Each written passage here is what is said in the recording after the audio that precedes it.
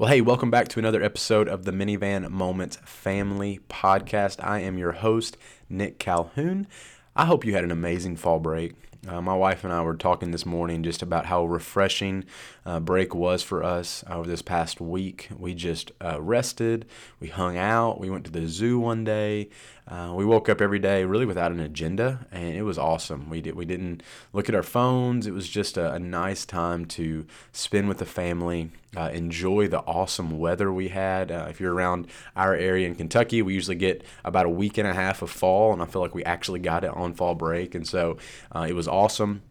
But I hope your family enjoyed some rest. I hope you got a chance to listen to our last episode where we interviewed Addison Futrell and Chase Bright, who work in the student ministry at Hardin Baptist Church, and got to just ask them some fun questions and get to know them a little bit better. If you didn't listen to that, I encourage you to take some time this week to tune into that episode and just to get to know those people a little bit better. It was a really fun conversation we had with them.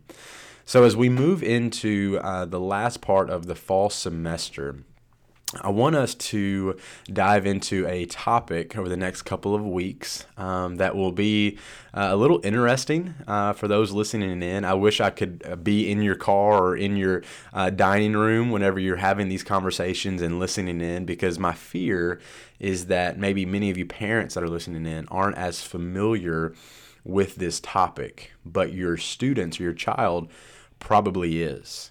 And then there may be some inconsistencies in what you know and what your child knows, or that your child knows a lot more in this topic than you do.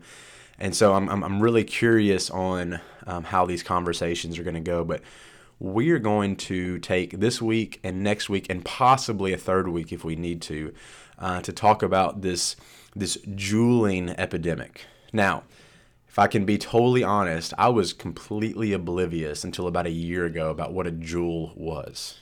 I'd heard of vaping, I'd heard of e-cigarettes, but then I heard of this term juuling, and I didn't know what it was. I didn't know that they were tied together. I didn't know that juuling was essentially vaping, that it was using a specific type of e-cigarette. And so I started going into schools to meet with students or to meet with coaches or whatever it might have been, and I would see signs that would say it's not cool to juul in school. And I remember sitting there in my mind just thinking, if teachers and administration knew how sometimes corny these things were, and so I apologize if maybe you made that sign or you really embraced that, that students usually read those signs and want to juul even more. But at the time, I didn't know what it was. I'm reading, I was like, what is that? What is this talking about? Because it was spelled funky. It was Juul. I'm like, what is juuling? Like, what is this? What is this thing that's going on? And so I finally started asking some questions and found out that a Juul is essentially an e-cigarette. It's vaping. And so what a Juul does is it looks like a USB drive. And that was what was so fascinating to me, is that they were designing these e-cigarettes now to be almost deceptive. That way it wasn't as obvious that you were vaping, because I think the e-cigarettes, a lot of times they look really big. It's really obvious, but these are much more discreet. They're small, they're sleek. But somebody who didn't know what they were would just think that maybe it's a USB drive. And so they really got really popular there for a while, and I think they still are really popular.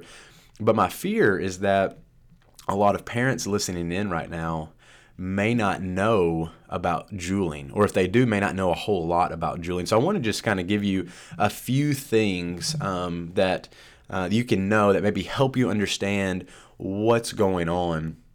But vaping, once again, is also known as juuling. It's just meaning using an electronic cigarette. But here's the issue, I think, with youth. So if you're a youth listening in, and at this point, I think we're now starting to understand that it's a little more serious than what we originally thought. But I think there was that initial thought that the liquid used in vaping only contains water and some flavoring. And maybe there was some knowledge that it contains nicotine, but there was also just this kind of cool thought that I'm just inhaling some water and some flavor, and I'm getting to look like I'm smoking. There was kind of this idea behind it, but I'm not really smoking. I'm not really ingesting all those chemicals and that nicotine. And So there might have been a thought that it was a little more naive, a little more innocent than what we are actually learning about what juuling is now. But a Juul pod, so that's what the juuling device uses. It uses a Juul pod, contains as much nicotine as a pack of cigarettes. That's a lot. And I've heard of kids that are doing 2 and 3, maybe even 4 pods a day. That's a lot. If you think about doing 2 pods, that's 2 packs of cigarettes a day. That somebody is putting that much nicotine into their body. And so some of the side effects that we're starting to see includes increased heart rate, increased blood pressure, lung disease, chronic bronchitis, and insulin resistance, which is also leading to type 2 diabetes. And so some of those e-cigarettes, though, are claiming to be nicotine-free, but even those are containing harmful substances. And so I think we're seeing now, if you watch the news and the media, you're starting to see more vaping-related illnesses and deaths. And so now it's almost as if we're kind of having to look back, okay, what is going on? Where did this come from? How did we get here? Like, what are we actually exposing these teenagers to? And that just brings up a big issue that I think we have, is that a lot of times we jump into something without really questioning, is this good for me? And that's a really big thing within the teenage community. I even think about, 10, 15 years ago with the iPhone and the iPad and all those kind of things. We just jumped into giving all of our teenagers an iPhone without really questioning, is this something they need? What are the effects of this? How should we monitor this? And so I think teenagers now are even jumping into these other behaviors or using these other devices or whatever it might be without questioning any of it. It's more or less, I just want it, and it seems cool, and so therefore I'm going to participate, which is kind of the first big point is, why do we juul? That's one of the things I wanted us to talk through this morning, but is why do we juul? And as much as we hate the term peer pressure, that is a major motivator in our decisions. We want to fit in. So whether you're a teenager listening, like, I hate the term peer pressure, I get that. I do too. It's overused.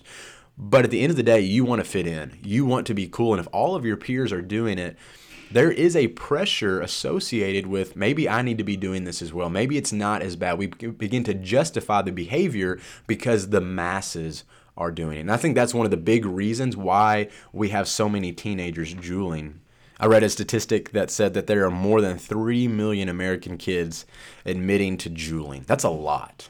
That's a whole lot, and I'm seeing this more and more, and I'm hearing of it more and more. I'm hearing of students that I would have never expected are juuling, are being pressured into it, and it's just become very widespread. It's a very prevalent issue in your schools, and so you, as a parent listening in, you need to take this very seriously. How are we handling this? But I think this week I want us to understand the why. So one, I definitely think there's a peer pressure involved, but then secondly, we desire deception.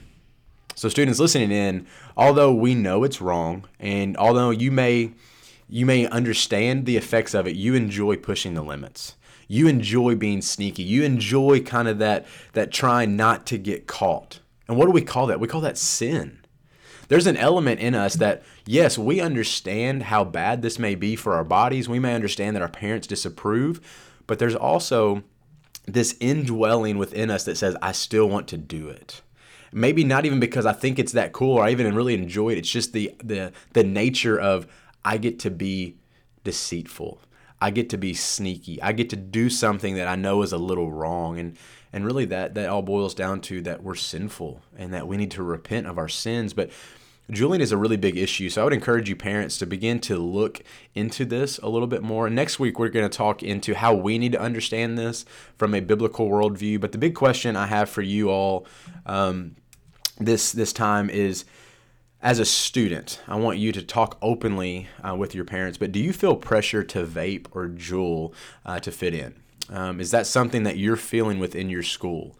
I think your parents need to know that. Parents, you need to be asking that question. Are you feeling this pressure? Are a lot of your friends doing it? Don't ask specifics, because students are they're loyal to their friends. They're not going to out their friends, but just ask them, are they feeling that pressure to fit in? Are they feeling that pressure to juul so they can fit in? And as a student, I would love for you to share with your parents and say, answer if it really is as widespread among your friends as statistics are saying. Is this really as big of an issue as the media is making it out to be? Or maybe it's not. Maybe it's just a few people in the schools that are doing it. But nonetheless, we need to know those things. And so, parents, one thing I would encourage you this week is to study up. What is juuling? What do I need to know? What do I need to be looking for? And students, you need to begin to really process, is this as good for me as I thought? Is it really worth trying juuling or continuing to juul, knowing the side effects, knowing the health risk, but also understanding the sinful root? So those are some questions I want you guys to be thinking through this week. Next week, we're going to come back and we're going to try to answer from a biblical perspective our take on juuling and how we can understand it. Even though juuling is not in the Bible, even though vaping and e-cigarettes are not in the Bible, I think God's word has a clear answer for us on how we as Christians are to understand this idea of juuling and whether or not we should be participating in it. Thank you so much for joining us on another episode of the